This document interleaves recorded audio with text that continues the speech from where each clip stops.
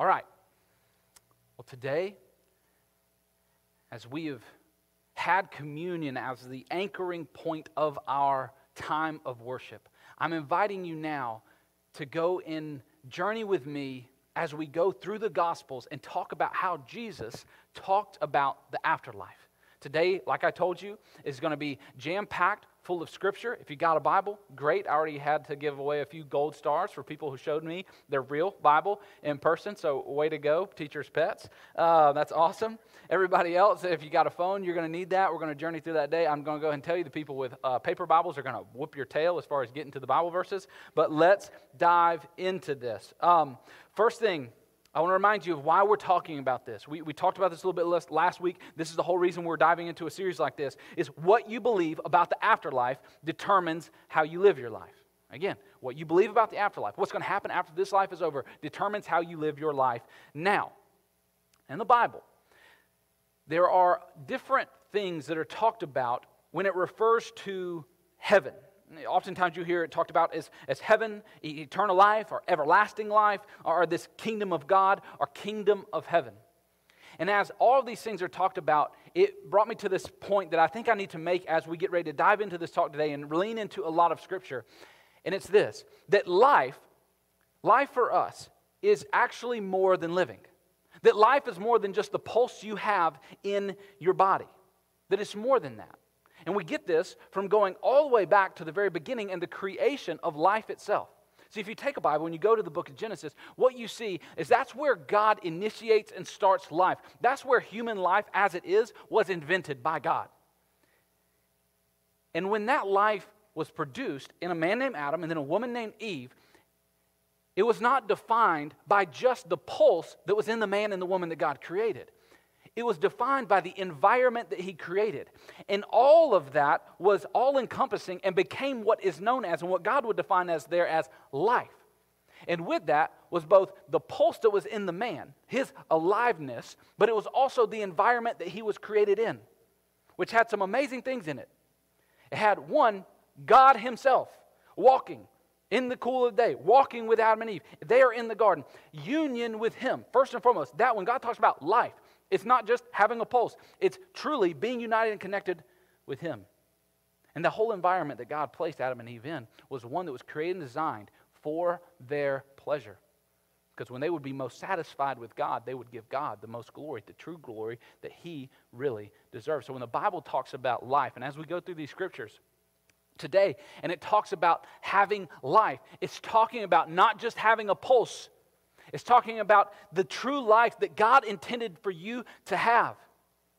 And the adverse side of that coin is true, that life is more than just living.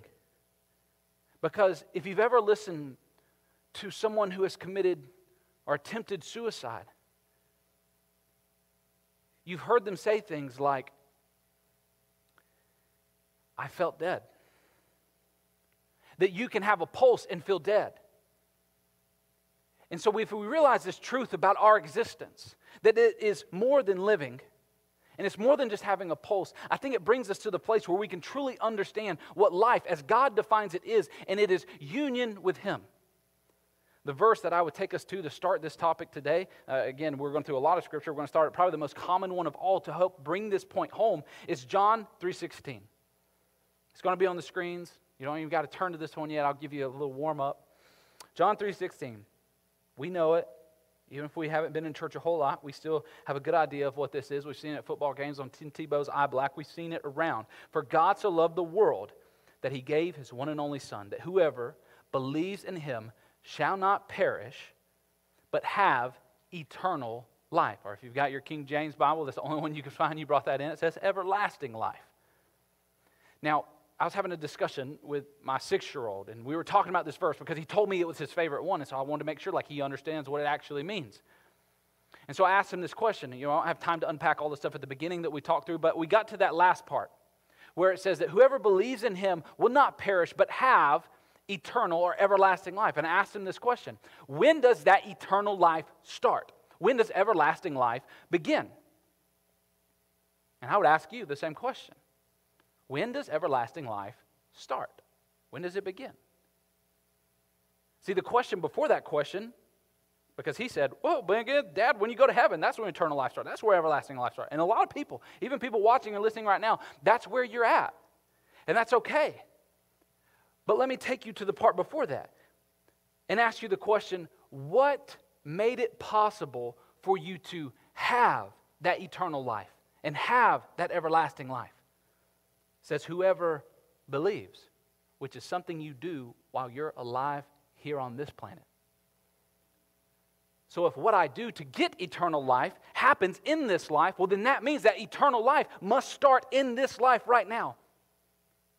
And so when we read through these scriptures, I got to kind of preface some of what we're talking about by hopefully giving you that understanding that eternal life, that afterlife, that the kingdom of heaven is not something that we just go to when we die, but is something that if we are in Christ, that life has happened now. Because when we put our faith and our trust and our hope in Him, it says that He comes and He makes a home with us. And it's getting back to the garden happening in us. But there's also, sadly, another preface point that I have to take you through this morning before we dive into the passage of Scriptures that talk all about eternal life through the gospel. And it makes this point. This is what is not my favorite news to share with you. I wish this wasn't the truth, but it actually is. And I have to preach the whole gospel to you, so I have to share this news with you. More people will be in hell than in heaven. And I wish those were man-made words that I could deny and talk out of. But they're Jesus' words, and I can't. In Matthew 7, 13 and 14, He was talking about how to enter into this eternal life. And He said this, enter through the narrow gate. For wide is the gate and broad is the road that leads to destruction, and many enter into it. But small is the gate and narrow is the road that leads to life. And again, that's why I defined life for you, to help you understand what life is. Not just talking about having a pulse. It's talking about being with God. Only a few will find it. I share a verse like that with you, and I share a point like that with you to hopefully cause you to sit up a little bit and go, okay, if there is something that happens after this body fades away, and if Jesus, the one who is the gatekeeper to come into that life, looks and in His Word says to us, if you want to enter into this, you got to understand that only a few people are going to find this. Many people are going to find themselves on the big, broad path that connects with the patterns of this world, and they're going to miss out on this. Then it should cause us, one, not to doubt our salvation, but it should cause us to make sure.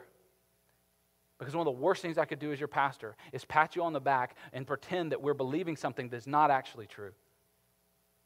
I don't want anybody to doubt their salvation, but I don't want anybody to believe something that's not really actually there. And so we're going to walk through scriptures that talk to us about how to actually enter into and receive this eternal life. And the other side of me showing you that is if you're here, and we're faith-filled followers of Christ, you're watching this, you're like, I believe it. I know I'm on that narrow path. I feel how lonely it is sometimes on that narrow path. I know that that's where my life is, and I'm entering into my Father's kingdom because I'm on that narrow path that leads to Him. Well, then here's what your life should look like. If you realize that only a few will find this, then you should spend every hour that you have alive making it one more person on that path. If we realize that, man, the people around us, maybe even the people in our own homes, the people in our own neighborhoods, the people at our workplaces, the people that our kids play t-ball with, if there are people all around us who are not going to find this path, and it's something that's hard to find. If it's something that's hard to find, what do they need? Help! And that's why you're on the path. That's why God has allowed you. You ever think about this? That is why God has allowed you to be one of the ones who have found this narrow path. That's why God has allowed you to be one of the ones who are hearing this today. Not so that you could just have a gee-golly time walking this narrow path, hand in hand with Jesus, whistling Amazing Grace all the way to heaven. No, you have found it to help others find it. Found people, find people. All right? We're good? All right. We're going to walk through a few things together today. First, we're going to walk through what does not lead to eternal life. Then we're going to talk about what does lead to eternal life. And then we're going to talk about what and how to experience this eternal life here and now, and not just when we get there in heaven. All right? Let's talk about how and what doesn't lead to eternal life. If you got a Bible, Let's look at this verse together. It's a sad verse. It's a real verse. If you go and you read all the red stuff that Jesus said, he cut right to the chase. He didn't sugarfoot around with stuff. Matthew 7, 13, 14. Or Matthew 7, 21, 23. Sorry. Jump down a little bit if you got your Bible open. Matthew 7, 21 through 23. Talking about what doesn't lead to eternal life. Jesus says, "Not everyone who says to me, 'Lord, Lord,' will enter into the kingdom of heaven, but only the one who does the will of my Father who is in heaven." Okay, so saying, "Lord, Lord," that will not get me in. And then he says, "Many will come to me on that day and say, 'Lord, Lord, did we not prophesy?'" That's not going to get you in your name. "And drive out demons." That's not going to get you in. "And perform many miracles." That's not going to get you in. "Then I will tell them plainly, 'I never knew you. Away from me, you evildoers.'" Now, if you're like me, you read that list and you go, "There's some things on there, and I think I'm on that narrow path. I think my faith is in Jesus, but there's some things on this list that, man, gee golly, I have not done those things. I haven't driven out a demon. I don't know many miracles that I've done." But I would draw your attention away from what they thought would get them in and draw your attention to what Jesus said would get them in. He said, "Away from me," not "you didn't do enough awesome stuff." He says, "Away from me, I never knew you." Continuing on, we talked about what doesn't lead to eternal life. You got a Bible? Let's get ready to dig into this. Let's go to John chapter 5, verse 39. John 5:39. He's talking to a group of Pharisees, people who were regarded oftentimes by those around him as religious hypocrites. And in verse 39, he gives us a clue of what will not lead to eternal life. And he says, "You diligently study the Scriptures because you think in them you will possess eternal life. These are the Scriptures that testify about me," verse 40, "yet you refuse to come to me and have eternal life." So what doesn't lead to eternal life? Having a killer understanding of the Bible, which should cause some of you to take a deep breath in and out and go, "Man, this book is confusing to me." Great. Jesus says that you don't have to understand everything about this to have eternal life.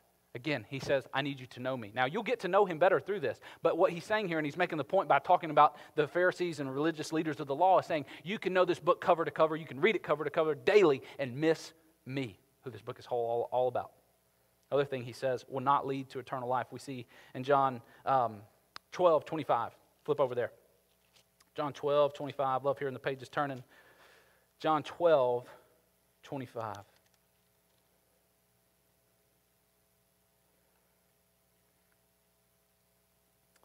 He says this: "The man who loves his life will lose it, while the man who hates his life in this world will keep it for eternal life." Again, he says the man who loves his life will lose it. So how do we not get eternal life? Love this life. And he doesn't say that the opposite of that, like hate your life. He's not saying be this apathetic, woe is me, miserable, I just hate earth is terrible, just start a blog about how bad everything is. No, he says if you hate life in this world. Now again, that doesn't look like I curse things, that doesn't look like I become a terrorist and blow things up because I hate this life in this world. What he's saying there is you understand that life in this world will never be truly the life that God intended for you to be. So, by comparison, you're willing to let it go. You're willing to trade it in. He goes on from there, and he talks about the same topic. And again, when Jesus reiterates things, let's flip over to Matthew, where it's saying the same thing in a different way. Matthew 10:39. Go backwards.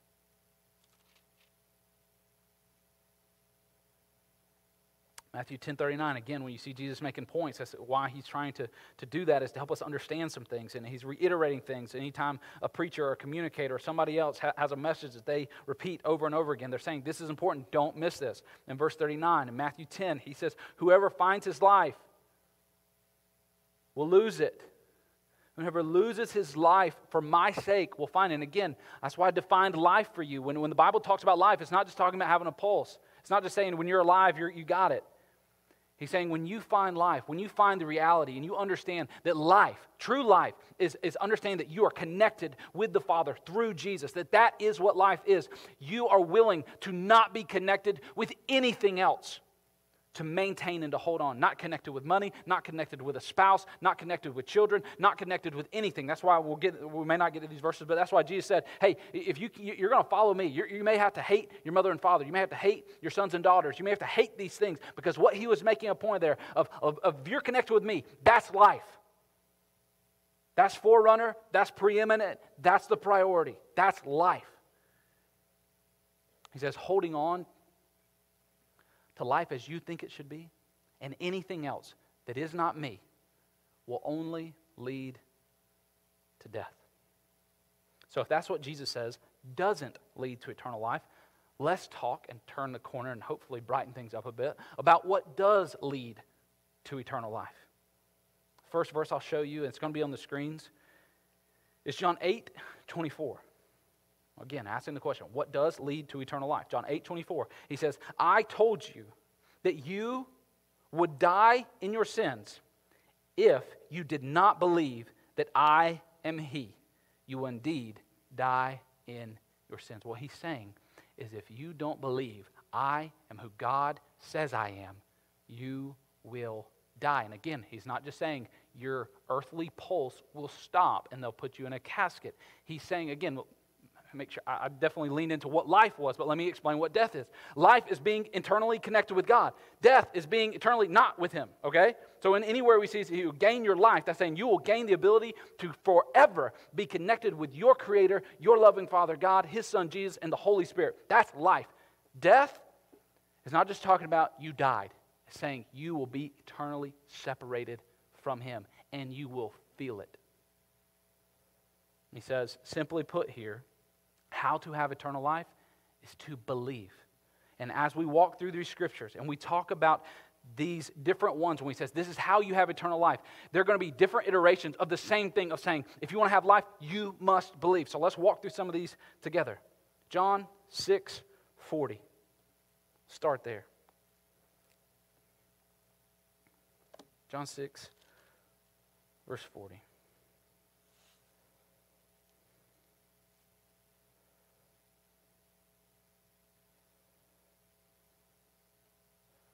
He says, for my Father's will is that everyone who looks to the Son and believes in him shall have eternal life, and I will raise him up on the last day.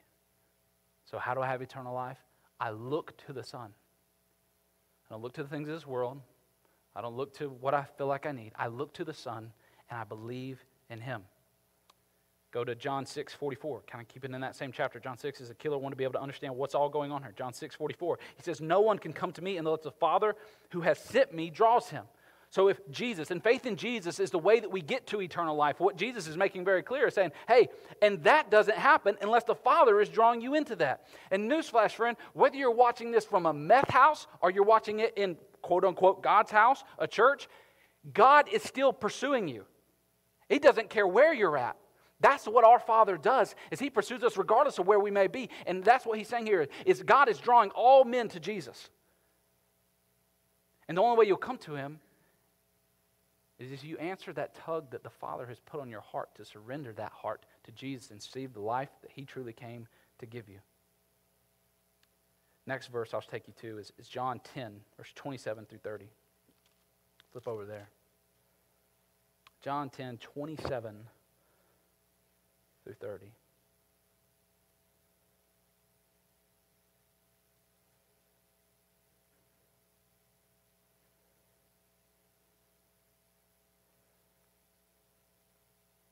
Jesus is talking and he says, my sheep listen to my voice. So how do we have eternal life? My sheep listen to my voice. I know them, and they follow me. And I give them eternal life, so that they shall never perish. No one can snatch them out of my hand. I'm excited about that. That nobody, if I'm in Christ, and that's the life I have, nothing can snatch us out of his hand. So I don't have to fear the wolves, because nothing can snatch me from his hand. Now, Jesus, again, he calls us sheep, which is his way of saying, you're idiots. Because sheep. But he makes it clear. How do we have eternal life? And he qualifies us as sheep, which, again, that tells us about us, and Jesus did have a sense of humor. He calls us sheep, and he calls himself the shepherd, and he says, what my sheep do, the ones that will inherit this eternal life, is they listen and follow. So what does it mean to believe? Believe is those two things. I listen and I follow. My faith has to have feet moving.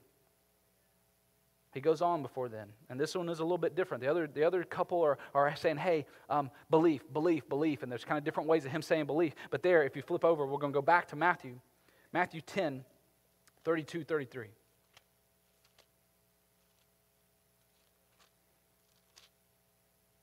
Matthew 10, 32, and 33.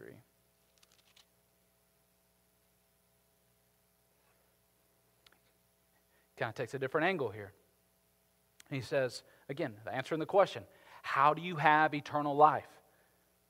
Whoever acknowledges me before men, I will also acknowledge him before my Father in heaven. But whoever disowns me before men, I will disown him before my Father in heaven. Okay, that's a little bit different than just believe. There's kind of a big game happening tomorrow. And it's very convenient if those teams that are in that big game, the national championship, it's very convenient if those are two of your teams that you share about those teams. But sometimes, if you're a bandwagon fan for sports teams, like many of us truly are, when that team is having a bad year, you don't brag about them. You don't own up to being a fan of them, maybe even if somebody asks you. And it's the same equivalent to us when it's convenient saying we are a follower of Christ. When we're standing before, a judge because we got a speeding ticket. Yes, Your Honor, I was on the way to church, and my kids, they were in a play, and I was serving in church because that's what I do, and that's why I got a speeding ticket. Like, it was convenient for me to express that I am a follower of Christ there. But, man, we've all been in situations and scenarios where we have disowned even the most faithful followers, and where we have acted and treated others and said things and not said things. There are simple ways of saying, I don't know you.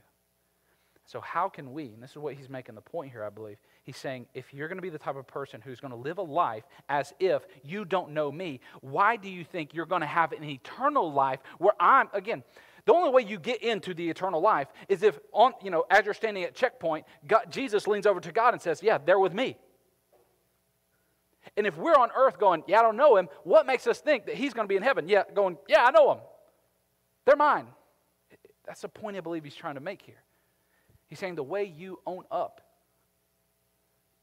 to what has been done for you, I believe, is a true indicator that your faith is authentic. When your faith is authentic, when you have found that life that is true connection and union with God, nobody has to ask you whose side you're on. Nobody has to ask, oh, are you a follower of Christ? Well, no, we know. Like, tone it down a little. That's what happens when you've really found it. He goes on for here. And then again, a little bit different than just believe. In Matthew 18:3, let's flip over there. It gives us a different perspective. 18:3. He says, I tell you the truth, unless you change and become like little children, you will never enter the kingdom of heaven. So first and foremost, you want to go and have eternal life? You have to change. Novel idea. Like, again, some of us were like, well, I just thought I had to pray a prayer at camp. Like, no. Like he says, if you want to have this life, first of all, you got to change. He says, what do you change into? You change into a child. You put on childlike humility. You put on childlike dependence. You treat God as if he is your father. You go to him and you ask him things you would never ask a boss. You would never ask a rich uncle. You go to a father because he's a father. And you ask him, knowing that if an earthly father can give you good gifts, how much more so a loving heavenly father can pour out abundance of blessing on your life. He says that's what it means to have eternal life. Let's go to Matthew 24:45. Flip forward a little bit. Gives us definitely a perspective on the things that we have in this earth. 24, verse 45 and 51.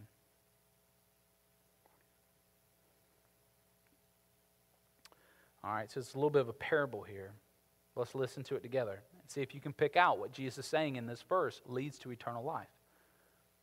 He says, "Who then is faithful and a wise servant, whom the master has put in charge of the servants in his household, to give them the food at the proper time? It will be good for that servant whose master finds him doing so when he returns.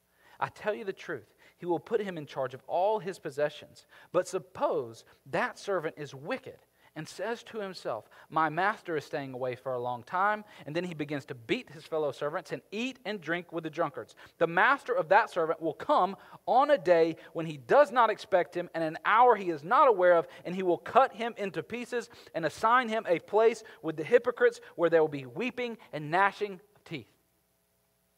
So Jesus here is saying, in regards to eternal life, now again, he doesn't necessarily, he paints a picture of what is the adverse and what is the negative here. He says, if you're going to take, he's explaining to people what the kingdom of heaven is like. As a steward, you're going to take what God gives you, and you're going to treat the gift that you've been given and the trust that God has given you, that you would steward those things well to other people. If you're going to take those and live a life that pretends like God hasn't been here in a while, and he's taking his sweet time, so I'm going to do what I want to do. I'm going to eat, drink, and be merry. I'm going to take advantage of some of these people. It says when the master shows up, he is going to hold us accountable for what we did and what he gave us to manage what we now have. And our mismanagement of what he has given us does not end pretty. Luke, let's go to Luke 13. Luke 13. Again, he's talking about how to have eternal life. Luke 13. Luke 13, we'll go to verse 3 through 5.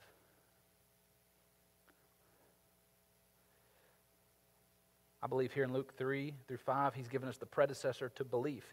He says, "I tell you, no, but unless you repent, you too will perish." What he's saying there is, how do you have eternal life? Well, first of all, you have to realize that the path that you're headed on is not one that would lead to it. And you have to repent. And that's what repent is, not a word that just means saying, sorry, God, forgive me. Repent, you've heard this before. Repent is mean I was going this way, and I turned around and went the other way. It's that realization that this is the wrong path. This was the broad one. I need to get on the narrow one.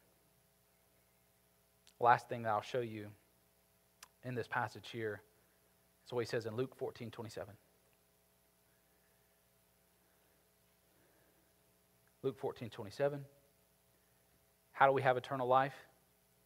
He says, "And anyone who does not carry his cross and follow me cannot be my disciple." I want to have eternal life. That means I'm going to have to carry my cross. I'm going to have to go to ultimate extremes to say that I'm laying this life down to follow the one who laid his life down for me. It's carrying my cross. He says this is what leads to eternal life. Not holding on to our life, but willingly taking it up and walking up a hill the way I walked up a hill, willing to sacrifice whatever it may cost to be connected in order to follow the Father's will. Okay? So those are the things that lead to eternal life. And again, they're variations of belief, which is faith and action. It's listening and following. So how do we, again, if this life, if we're followers of Christ, if this eternal life is actually happening now, if it happens, its conception is our moment of belief, how do we live in these momentary times that we have left on earth in ways that truly make it seem like God's prayer and the Lord's prayer is being answered, that his kingdom is coming on earth as it is in heaven? How do we live here and now that allow us to experience the things of this eternal life in this present life? He gives us a few of those. Matthew 5:19 and 20. It'll be on the screens. These next two will. He says, "Therefore, anyone who sets aside one of the least of these commandments and teaches others accordingly will be called least in the kingdom of heaven." Okay, so he's saying, you see what's in God's word. Don't set aside these things. Don't pick and choose based off of what's convenient for you. Rather, he says, but whoever practices and teaches. Those are two things. In this life that we have, if you want to experience the eternal life that God's given you to its fullest here on earth, practice and teach these commands, and you will be called great in the kingdom of heaven, which again is not just this place we go in the sky, but it's this place that you'll go after here when you get in your car.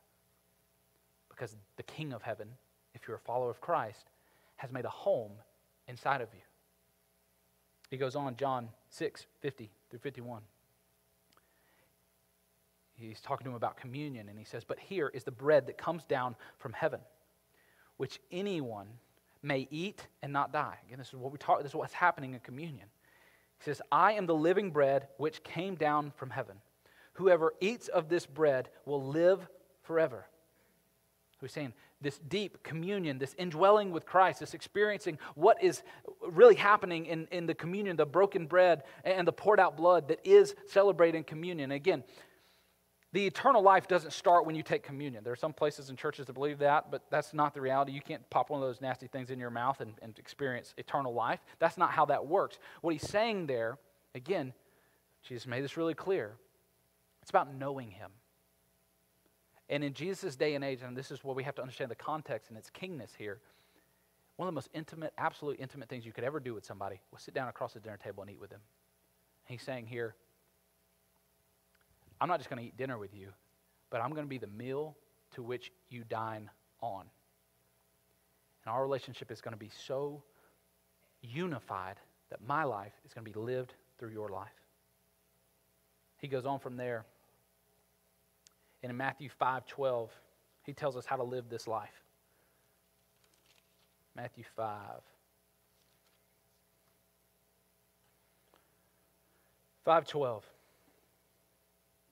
How to experience and how to live this eternal life while we're here in this life. 5:12. Rejoice and be glad, because great is your reward in heaven. For in the same way that they persecuted the prophets who were before you.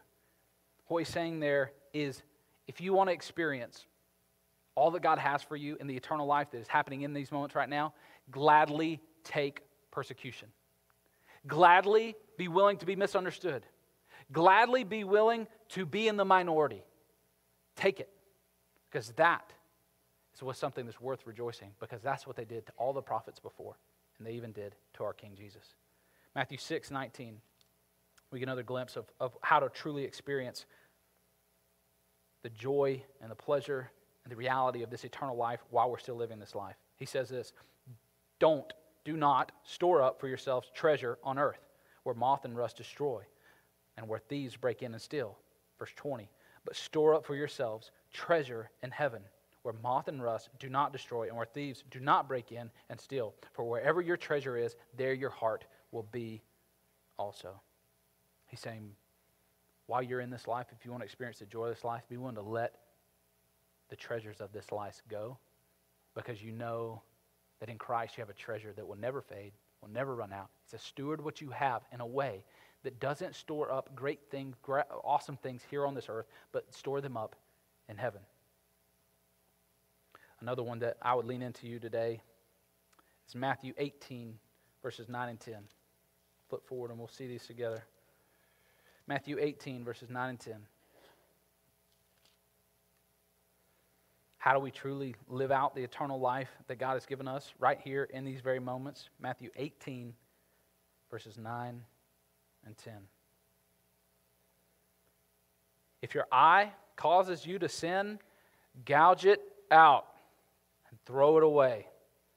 It's better for you to enter life. Again, we talked about what life is. It's better for you to enter life with one eye than to have two eyes and be thrown into the fire of hell. I don't have time to unpack all exactly what he's meaning there. What it's not meaning is cut your eyes out and your arms out exactly. But what it's saying there, if we want to experience the true life, these heaven meets earth moments in our lives while you are here, then ruthlessly, tyrannically even, cut away the sin that exists in your fleshly body that is still fading away. Ruthlessly cut away the sin in your life, and you experience the true life that God has come to give us. Another one, and this one may hit close to home. Matthew 18, 21 through 35.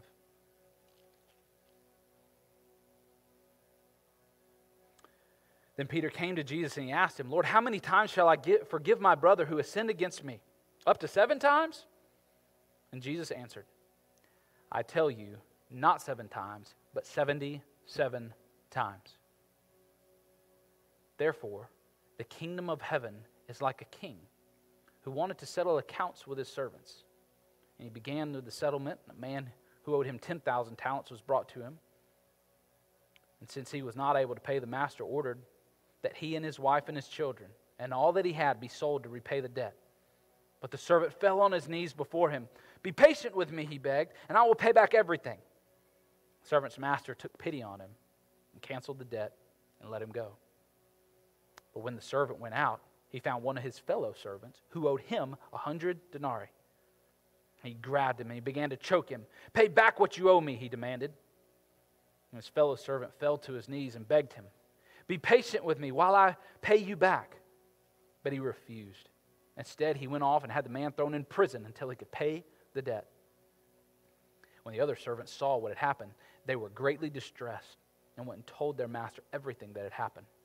When the master called the servant, he said, you wicked servant, he said, I canceled all that debt of yours because you begged me to.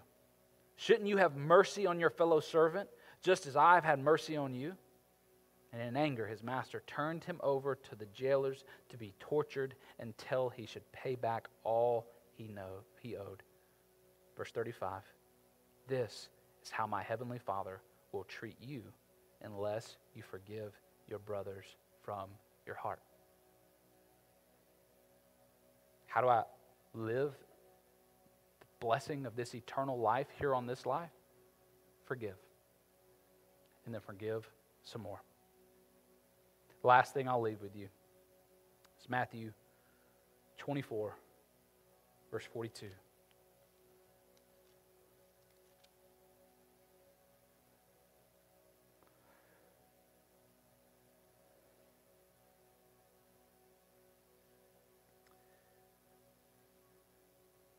How do I live eternal life right now in this life? Jesus said this, therefore, keep watch, because you do not know on what day your Lord will come. But understand this, if the owner of the house had known what time in the night the thief was coming, he would have kept watch. He would not have let his house be broken into. So you also must be ready, because the Son of Man will come in an hour when you do not expect him. So how do we live this life in a way in which we will experience the joy of this life? Is we expectantly look and prepare our daily activity with the mindset that Jesus is right around the corner to come again.